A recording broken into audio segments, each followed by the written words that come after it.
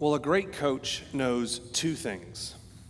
First, he knows how far he has to push his players. And secondly, he knows how far he can push his players. I think Herb Brooks was a great example of that kind of coach. Brooks was given the unenviable challenge of coaching the 1980 U.S. hockey team. His job, a job that no one else wanted, was to take a bunch of amateur hockey players and in just a few short months prepare them to take on the Soviets. The Soviets had won the gold in hockey in 64, 68, 72, and 76, and were prepped to do it again in 80. To do this, Brooks decided to change everything about the way the Americans played hockey. So he changed the way he scouted players, the way he chose his team. He made each player take a ridiculously long 300-question quiz that had seemingly nothing to do with hockey. He changed the way they trained. He changed the way they did formations. He gave them a new style of play, and he filled it with tons and tons of new drills and lots of conditioning. About 30 minutes into the movie Miracle that came out in 2004, when you're watching this as it's depicted there in the movie, it seems like all of Brooks's efforts to whip this team into shape are hopeless. It's at that point that the assistant coach steps in and kind of speaks for all of us when he challenges Coach Brooks. And he says, "You can't push them this hard. Not for 6 more months. They're too tired. The whole team is tired. It won't work." And the wise, sage, old hockey coach looks at him and says, "I know how hard to push them, Craig." And the assistant says, Are you sure? Are you sure you know?" And Brooks says, "You know why I had him take that test, Craig? To make sure I could push him this hard." He knew not only how far he needed to push his team, but how far he could push his team. We've been spending the last couple months in 2 Corinthians. And today, what I want us to do is I want us to jump back into 1 Corinthians. Because as we've been hanging out in that series in 2 Corinthians, it's been really clear that the Apostle Paul has been pushing the Corinthians really hard. In fact, when you take 1 and 2 Corinthians together, you find that he's been pushing them harder than almost any other church in every way. And clearly, they needed it. They were prideful and divisive. They were selfish and argumentative and slanderous. They were tarnishing the reputation of the gospel in how they treated one another, how they tolerated sin in their presence, even how they organized themselves and ordered their worship together. Corinth, the city that they were in, it was a hedonistic hub of idol worship and temple prostitution and wealth and opulence.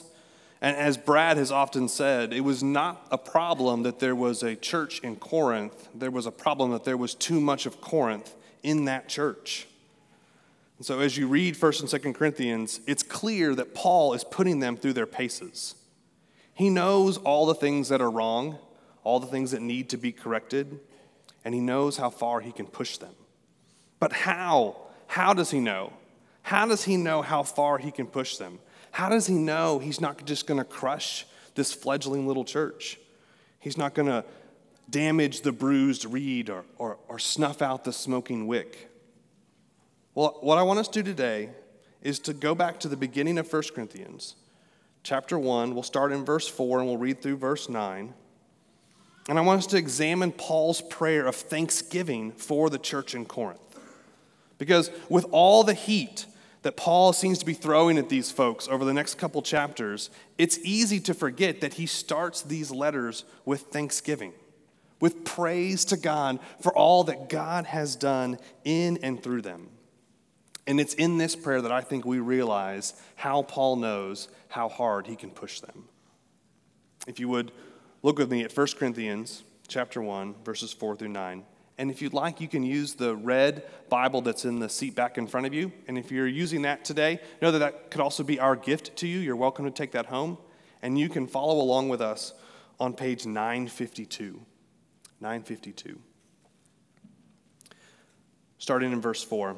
I give thanks to my God always for you because of the grace of God that was given you in Christ Jesus, that in every way you were enriched in him in all speech and all knowledge, even as the testimony about Christ was confirmed among you, so that you are not lacking in any gift as you wait for the revealing of our Lord Jesus Christ, who will sustain you to the end, guiltless in the day of our Lord Jesus Christ. God is faithful, by whom you were called into the fellowship of his Son, Jesus Christ, our Lord. Thank God for his grace. Amen. Thank God for his grace. Actually, I think that's really just the summation of our passage here today. Thank God for his grace. Thank God that we have not received the wrath that we justly deserve, but that those who are in Christ have received his grace. Starts there in verse 4. I give thanks to my God always for you because of the grace of God that was given you in Christ Jesus. When Paul starts his letter to the Colossians and he thanks God for them, he thanks God for the faith, the hope, and the love that they possess in abundance. When Paul thanks God for the Philippians at the beginning of that letter, he gives thanks with joy because of the Philippians' partnership in the gospel from the first day. But when he thanks God for the Corinthians, with all their errors and arrogance, he pauses and simply gives thanks to God for his grace. Grace, grace, God's grace. Grace that will pardon and cleanse within. Grace that is greater than all our sin. Grace in Scripture is unmerited favor that we receive from God through his Son, Jesus Christ. Some have helpfully marked out a distinction between grace and mercy, saying that grace is us receiving good from God that we do not deserve, whereas mercy, on the other hand, is not receiving the punishment from God we do deserve. Now, that's not a perfect distinction. I think those words are often synonymous and related, but it's helpful for us to see what we are receiving now. We are receiving in God's grace the good that we do not deserve. By definition, grace is a gift. It's not earned, it's received. It's received. See, it's been given to them in Christ Jesus. Yesterday at our house, we had a triple birthday party. So my 3 oldest kids, they're very excited. Well, so soon we'll have an 11-year-old, a 9-year-old, and a 7-year-old, as well as a 5-year-old. And since their birthdays are all kind of in this 3-week period that we're in the middle of, we held one giant birthday party yesterday. Lots of fun. And in the graciousness of their friends, in the graciousness of their friends' parents, my kids received many generous gifts yesterday. By virtue of merely having a birthday, my kids are now far richer than they were on Friday. And it cost them nothing. But it was costly. Amen? It cost someone much. And so it is with God's grace. Grace was given to the Corinthians in Christ Jesus. Christ paid for that unmerited favor for the Corinthians that they received. And he paid for it with his very life. Paul will point this out later on in the letter when he says in 1 Corinthians 5, verse 7, "For Christ, our Passover lamb, has been sacrificed." That spotless, perfect, guiltless Lamb of God laid down his life as a sacrifice for the sin of the Corinthians.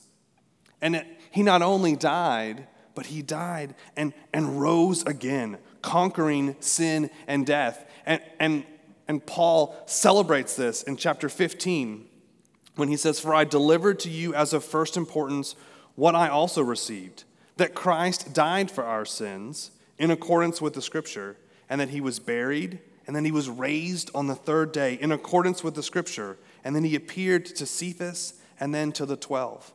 Thank God for his grace. Thank God that we are saved by grace, the grace he offers to us through his Son. And not just saved, but sanctified. For grace is not just that get out of jail free card. It's the very thing that we need to become like the one who has saved us. We need grace. It's how we become like our Savior, holy and blameless. That's how Paul elsewhere explains what grace means to the believer. So if you would, hold your spot here in 1 Corinthians and turn over with me to Titus chapter 2, just a couple pages over. If you're using that red Pew Bible, you'll be on page 952, but Titus is just a little bit to the right. And we see in Titus chapter 2, starting in verse 11, "For the grace of God has appeared." So Paul, writing now to a different congregation in Crete and to one of their leaders, Titus, says, "For the grace of God has appeared, bringing salvation." Praise God. This grace has brought salvation for all people. But not only that, it's training us. This grace is training us to renounce ungodliness and worldly passions and to live self-controlled, upright, and godly lives in the present age, waiting for our blessed hope, the appearing of the glory of our great God and Savior, Jesus Christ, who gave himself for us to redeem us from all lawlessness and to purify for himself a people for his own possession, who are zealous for good works. You see how the truths about grace that Paul says here in Titus ring true with the ways in which he has thanked God for the grace that the Corinthians have experienced. There's so many beautiful parallels there. What we see is that salvation is just the half of it. Actually, by word count here in Titus, salvation is just the tip of the iceberg. The grace of God trains us. It trains us to renounce wickedness and instead to embrace godliness and to wait eagerly for the return of our Savior. Grace isn't a pool you just dipped your toe into one time back in the day. It's the waters that we swim in now as Christians. It's what we need to set our eyes on the return of our great God and Savior, Jesus Christ. Jesus gave himself to redeem us from all lawlessness and to purify for himself a people for his own possession who are zealous for good works. That is why Christ suffered. That's why he bled. That's why he died. And that is what his resurrection secured. The grace of God is given to saints, and that is how this is carried out. This grace that we have received produces these very things. And it's the assurance that the grace of God will do exactly that brings Paul into this prayer of thanksgiving. God's grace has not only saved the Corinthians, but it will sanctify them. God's grace has not only brought them into his kingdom, but it will make them worthy of his kingdom. Grace is not only a reality in the life of the believer, but it continues to bear results in the life of the believer. Praise God. Thank God for his grace. Thank God for his grace that it is a ever real reality in the life of the believer, and then it produces great and glorious results in the life of the believer. Turn back if we would, back to 1 Corinthians. Because now that we understand what this grace is intended to do, let's see how it plays out in the life of the Corinthians that has led Paul to this wonderful expression of thanksgiving. And what I want us to do is I want us to look at, with the rest of our time, 4 gracious realities and their 4 glorious results that prompt thanksgiving in Paul. So if you're our note takers today, we're going to look for 4 gracious realities and their 4 glorious results. So the first gracious reality that prompts thanksgiving in Paul is that the Corinthians have been enriched in Christ. we are enriched in Christ. And this results in the gospel being confirmed in us. We are enriched, that's a reality. And the result is that the gospel is confirmed in us. Let's pick up our passage again and reorient ourselves to 1 Corinthians. I give thanks to my God always for you because of the grace of God that was given you in Christ Jesus, that in every way you were enriched in him in all speech and all knowledge, even as the testimony about Christ was confirmed among you. I'll pause there. The Corinthians were rich in every way, it says, in all speech and all knowledge. Now, it seems that in 1 Corinthians, Paul is using this phrase, speech and knowledge, to talk about teaching. So it comes up again in chapter 12, particularly in verse 8, where he's listing out different giftings of the Holy Spirit and the way that they play out in the life of the Corinthian church. And here he seems to be using words that they would have hung on to, even claimed as rightful parts of them, even bragged about. He's going to point out that it's not theirs in themselves. It's theirs in the Spirit. It's theirs in grace. The Corinthians have no doubt that they are rich. They are very proud of that fact. They're very proud of the fact that they could wax eloquent with the best of them. They love to brag. They love to brag to themselves and to anyone who would listen. They brag that they're loaded when it comes to speech and knowledge. And they don't seem to care at all if they've become a room of resounding gongs and clanging cymbals. They don't care, as long as it's filled with all sorts of speech and all sorts of knowledge. They think that they can fix their problems with a multitude of words. But Proverbs reminds us, where there are many words, sin is unavoidable. See, the problem is not that the Corinthians are impoverished spiritually. It's not a problem that they're well off. The problem is that they've squandered their wealth. They're spending it on their own passions. How can they remember to steward the riches that they have received in Christ Jesus?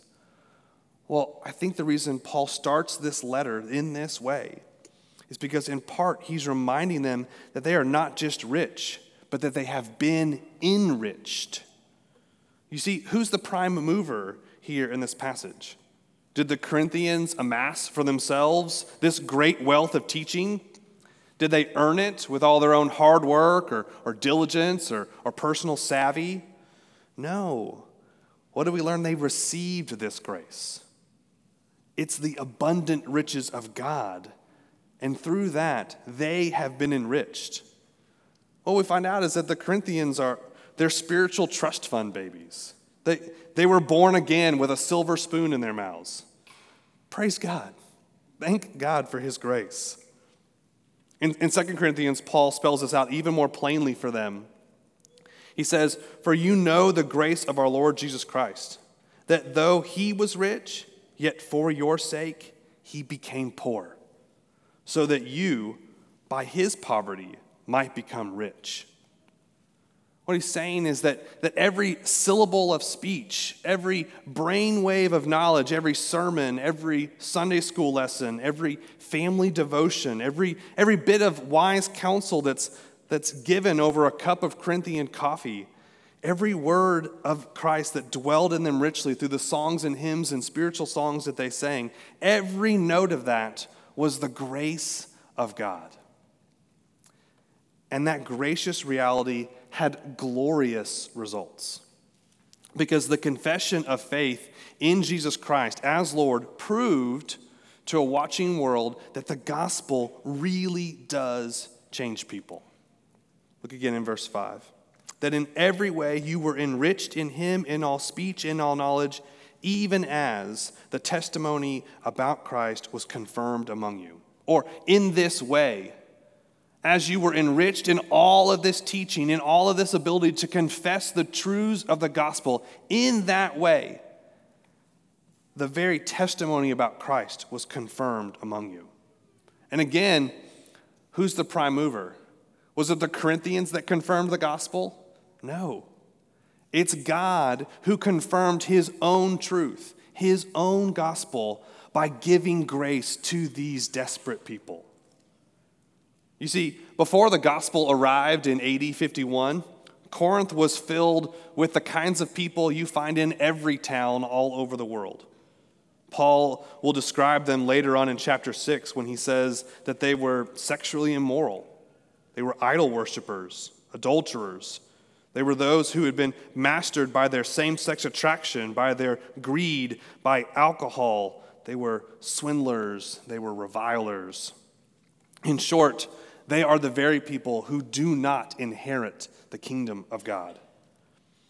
And that's exactly who these members of the church in Corinth used to be. So were some of you, he says. So were some of you. But instead, by the grace of God, they were washed and they were sanctified and they were justified in the name of the Lord Jesus Christ and by the Spirit of God. And now they testify to this change by the very grace of God. If you're here with us today and you don't consider yourself a follower of Christ, let me first say thank you for being here with us. We're so glad that you're here. And second, let me kind of orient you to who else is in the room with us right now. This room is filled with people who were just like the Corinthians. We too once walked according to the course of this world. We carried out the desires of the flesh. We were by nature children of wrath. But God, who is rich in mercy, has brought us from death to life. Because of the great love with which he loved us, he made us alive together in Christ. And I know this is true. And I can testify to you because I have seen how he has enriched these people in the testimonies of Christ. I have heard their great speech, and all knowledge that he has enriched them with it. I hear it. I hear it again and again. Dottie Harris, I heard it this morning when you were soothing a baby with stories about the grace of God down in our children's wing. Parents of our teenagers, Guy Wilcox, I've heard it over the last couple weeks as I have heard teenagers stand here and testify to God's work in their life before they went to be baptized. Thank God for his grace. Emily Cockrell, I heard it last week when we sang that song that you helped to write so that we could corporately sing of God's grace together. Scott Belinsky, I heard it this morning when you reminded us in our 2 Samuel study that Absalom's death points to a greater death, a sacrificial death of our Savior, Jesus Christ. Thank God for his grace.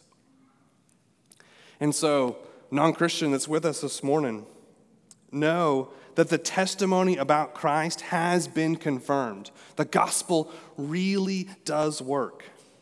I've heard it over and over again in this room with these people. And so I pray that you would consider this morning the claims of Christ.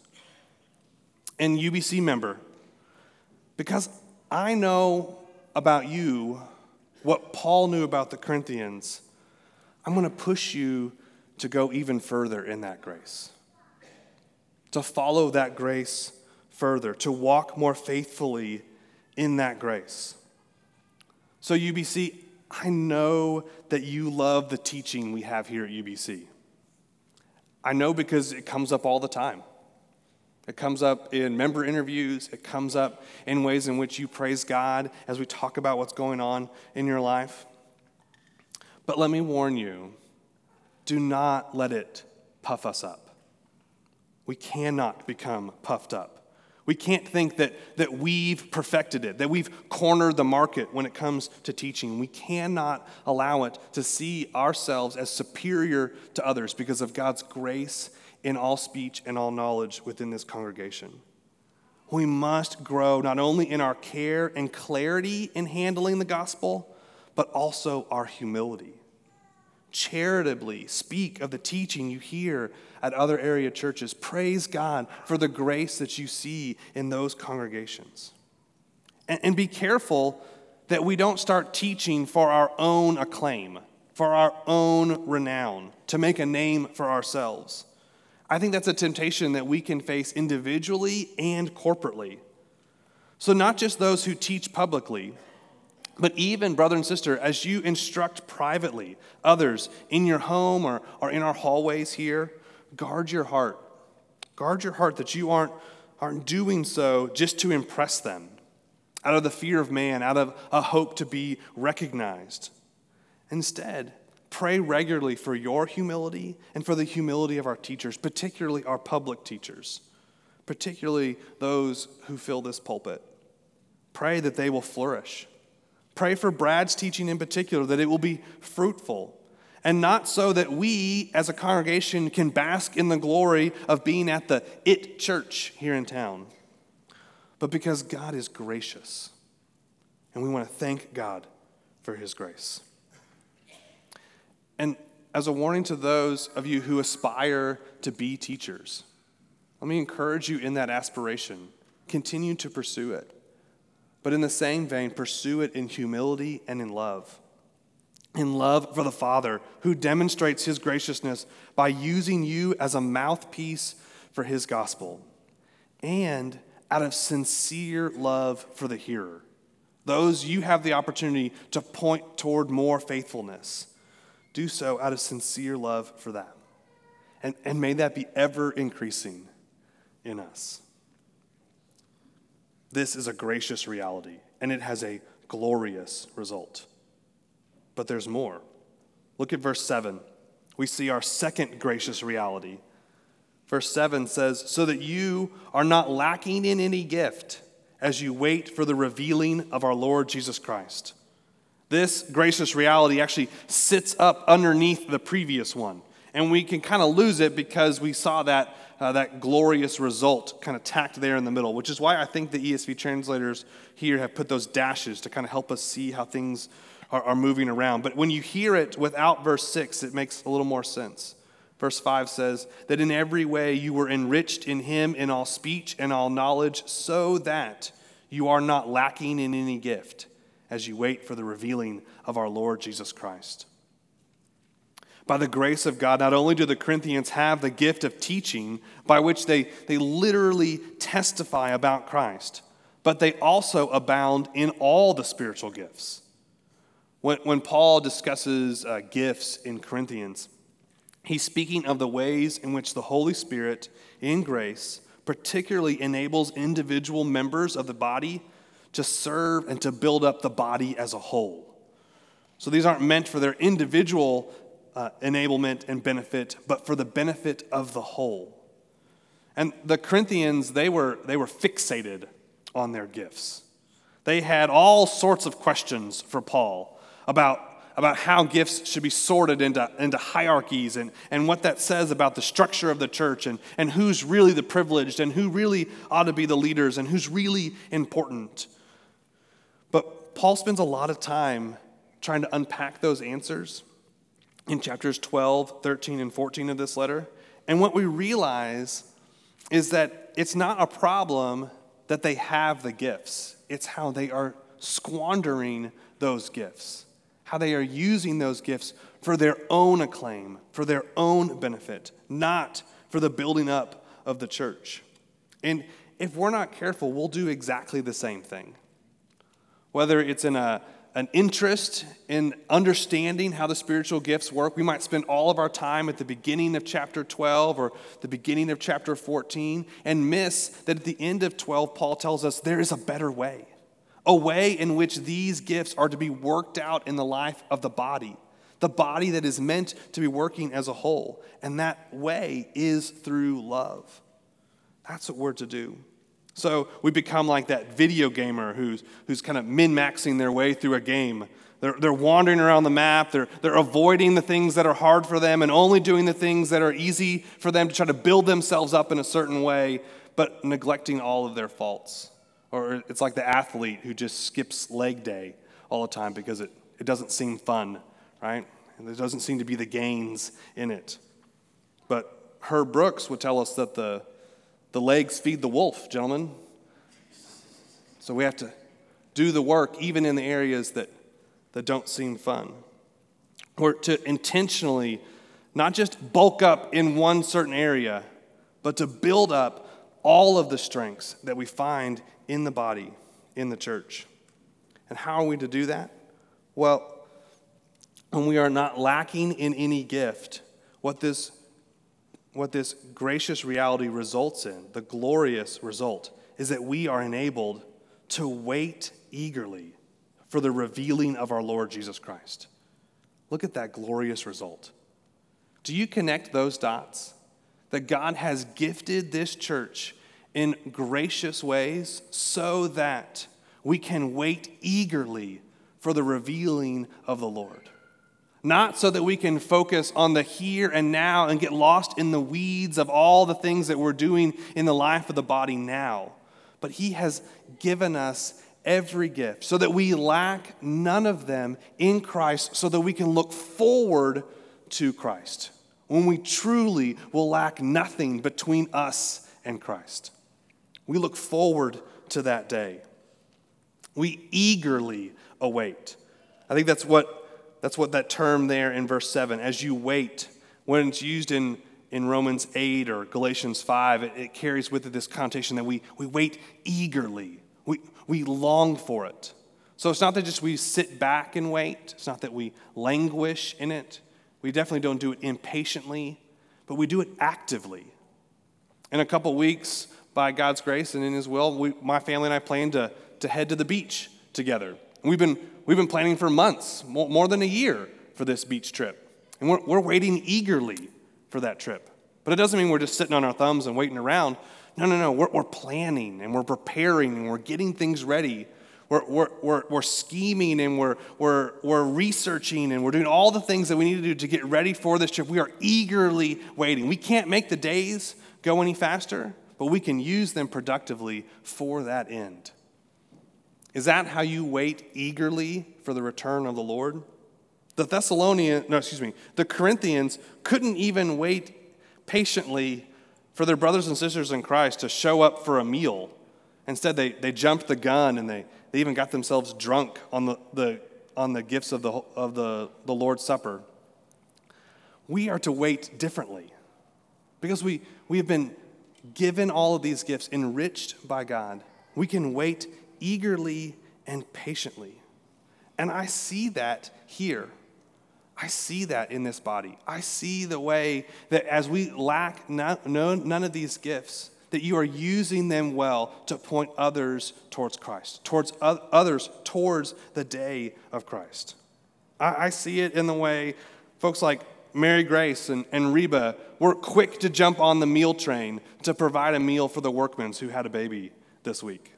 I see it in the way Bronson and Evelyn have opened their home repeatedly for years so that many of us could gather with them to discuss the things of the gospel, but more importantly, folks who have come from the other side of the world can dwell in their home and see the gospel play out in their life and hear the testimony of God's grace. And many have come to Christ because of their gracious use of the gift of hospitality that God has given them.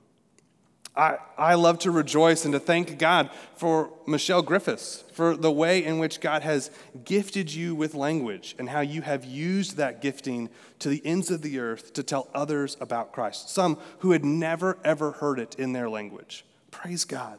Thank God for His gifting. Frank, it's good just to pray with you when you call me during the week or when we gather this morning. It is good for us to use the giftings that God has given us to point one another. I have been encouraged. I have been strengthened by the grace that God has produced in you to look forward to the coming day of Christ. May that be so and ever increasing in our midst. And so, brothers and sisters in Christ, think carefully about how you encourage one another to use the gifts that they have. Earnestly desire, Paul says in Romans 12, the gifts that build up the body even more. Desire those, pursue those, but do so in love.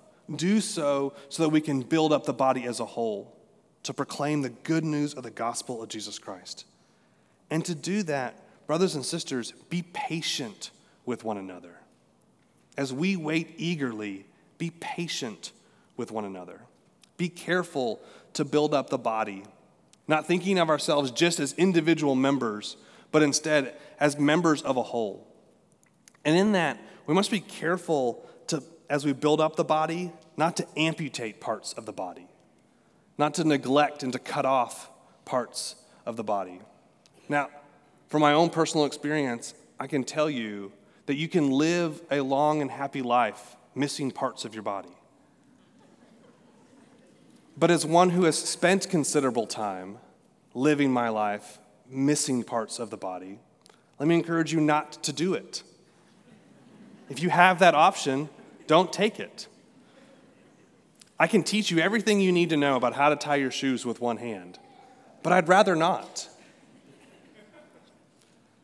Brothers and sisters, we do the same thing when we settle to be a church that has experienced all sorts of amputations, where we've deliberately cut off parts of our own body and left them aside and not cared for them and encouraged them and strengthened them and built them up. And yes, by God's grace, there are lots of churches walking around among us with all sorts of amputations, and God still does much in and through them. Praise God. Thank God for his grace. But let's not do that on purpose, brothers and sisters. Let's instead care for those parts, particularly those that are wounded and tender among us. This is a gracious gift of God. It is a gracious reality that we lack nothing, and that it is a glorious result that we can look forward eagerly to the revealing of our Lord and Savior, Jesus Christ. And thirdly, we see the grace here that we will be sustained by Christ. We will be sustained by Christ. And this produces the glorious result that we are made guiltless. Paul is confident that what God has begun in the Corinthians in salvation, he will carry on to completion in the day of Christ Jesus. Paul actually uses a bit of a play on words here that we kind of lose in the English translation. So we see what is in our verse there in verse 8, who will sustain you to the end, guiltless in the day of our Lord Jesus Christ. That's where we see that third gracious reality and glorious result. Well, that word that we see there as sustain in our English translations, or at least in the ESV, is actually the same word we saw back up in verse 6. So in verse 6, it says, as the testimony about Christ was confirmed among you. And then in verse 8, he says, who, Christ Jesus, will confirm you to the end. He will sustain you to the end. So literally what we're seeing here is that just as Christ has confirmed his own gospel, he will also confirm his own people. He will carry them along until the end. He will prove that they really are his people by sustaining them until he returns. Once again, this is clearly grace, because the Corinthians have not earned this kind of favor. They've not earned this kind of care from the Lord. And yet, Paul is confident that even as he looks down the scope of what he knows he needs to say to them in this letter and in subsequent letters, he knows all the troubles that they face. He knows that God will overcome all of those, that he will sanctify by his grace these very people. It's why he will say to the Ephesians, he'll describe what Christ does when he says that Christ loved the church and gave himself for her, that he might sanctify her, having cleansed her by the washing of water with the word, so that he might present the church to himself in splendor, without spot or wrinkle or any such thing, that she might be holy and without blemish. This is what Christ intends to do with his bride. And Paul is confident that he will do exactly that, even in the Corinthian church. He is confident that at the day of Christ, they will be found to be just like their Savior. Blameless, without wrinkle, without spot, guiltless. And there's been much that they have been guilty of. I don't have to look super hard to figure this out. I don't have to know every detail of the problems with the Corinthians to know what a big deal this grace is. I only have to know my own heart. I only have to know how guilty I am. I only have to know how far I've run from Christ, to know how far he has to take me to save me and to make me blameless before him at his eternal throne. Paul's picking up this language that we borrow out of the Old Testament, that there is a day of the Lord coming. There is a day of the Lord coming. And he clarifies that that day is the day of the Lord Jesus Christ. It is the day of the Son, of the very Son of God, the Lord Jesus Christ. How will you be found on that day? Will you be found guiltless, washed by the blood of Christ? Or will you be still found covered in your own guilt? There's been lots of evidence where I've seen this in this congregation. We could go into for a while detailing the ways in which God has, by his grace, turned us from our sin into repentance. And so, let's follow in that pattern of grace. Non-Christian, if you're here with us today, know that you too could be found blameless, guiltless on the day of Christ. You too can trust in Jesus Christ as your only Lord and Savior. He is your only hope. But now in your sin, you are separated from him. You are a child of wrath. You are waiting for that day, not eagerly, but avoidantly. Not longing to see our Savior face to face, but terrified. And that may not be your felt reality. You may not even know that now. But what Scripture tells us is that is the end for all who have not trusted in Jesus Christ. But if you today would trust in Jesus Christ, if you would turn and trust in him as your only Lord and Savior, then he will wash you clean by his grace. He will make you blameless. I would love to talk to you about that after we're done. I would love to help you understand what it means to trust in Christ. And not only me, actually, every Christian in this room would love to have that conversation with you afterwards. You can come find me or one of the other elders that you saw up here earlier, or you can just turn to someone in the pew next to you and say, I want to be found guiltless at the day of Christ. How? How can I trust in Jesus Christ to save me? And I promise you that Christian would love to rearrange their entire day to be able to talk to you about the most important thing that could ever happen to you. And brother and sister in Christ, because of the great grace of God, and because you are promised to one day be found blameless in Christ, then seek to walk blameless now. Seek to walk blameless now. Repent and walk faithfully in Christ. Repent of your secret sins. Stop harboring them and quietly thinking that you have them under control. Instead, kill them. Seek them out and kill them. Do so among other brothers and sisters in Christ. Confess that sin one to another. Open up your heart to the light of the gospel as you open it up to the word and in prayer and with brothers and sisters here as we confess God's truth and confess our sin one to another. And God, who is faithful, will forgive us our sins and cleanse us and wash us white as snow. And that is the crux of the fourth and final and greatest of these glorious realities, these gracious realities. The fourth one there is in verse 9. God is faithful. Amen. Thank God for his grace. God is faithful. Every other grace that we've seen here and elsewhere in Scripture is underpinned by this grace. This is the foundational grace of all graces, that God is faithful. We can have confidence in the rest because we have confidence that God is faithful. Every other promise he's ever made to his people in the Old Testament, to us now in Christ in the New Testament, every promise that we find is underpinned by the fact that God is the one who enables, that God is the one who is faithful. And even as we find story after story after story that we can easily see ourselves in of our own faithlessness, of our own lack of surety, our lack of steadfastness, we see God's steadfast love. God is a covenant-keeping God.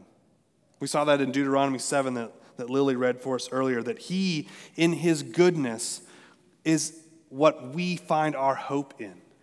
In his faithfulness, we rest in him. And what happens after Deuteronomy 7 is similar to what Paul does in the rest of 1 Corinthians.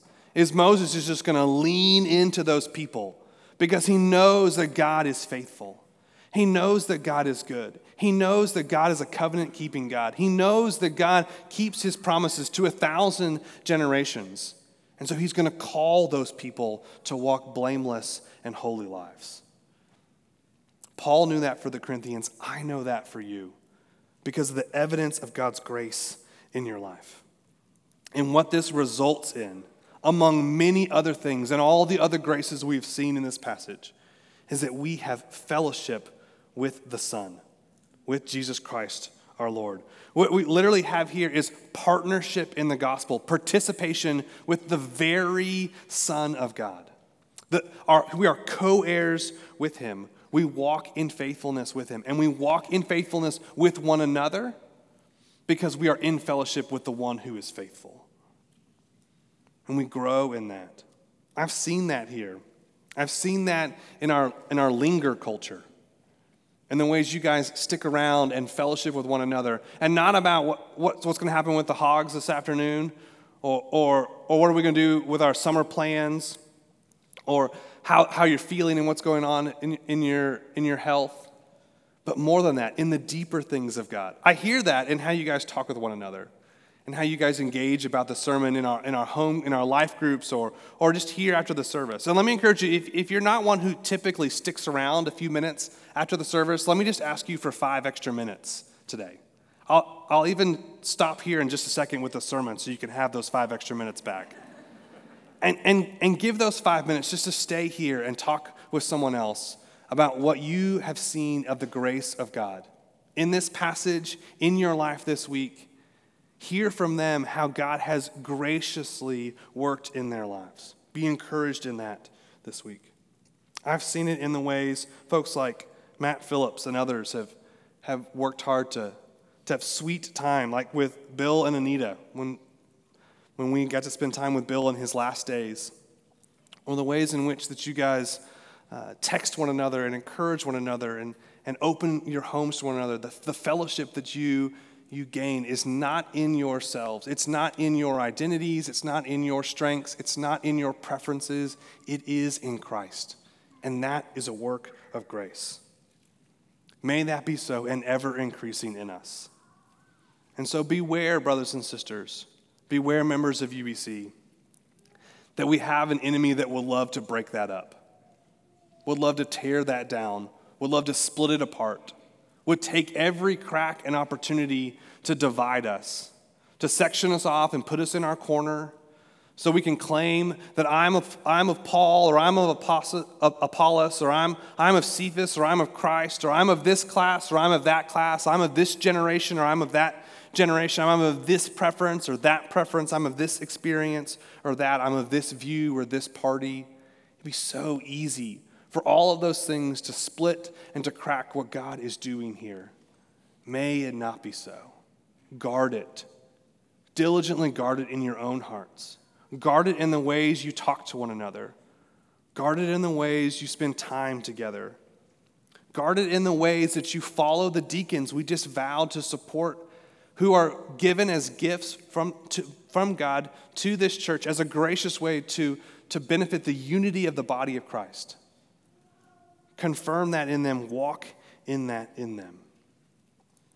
I know that we need to be pushed hard. I know that there is much we need to improve on. But I am flabbergasted by the good grace of God that we have seen in this church, and that by his grace, may it ever increase among us. Thank God for his grace.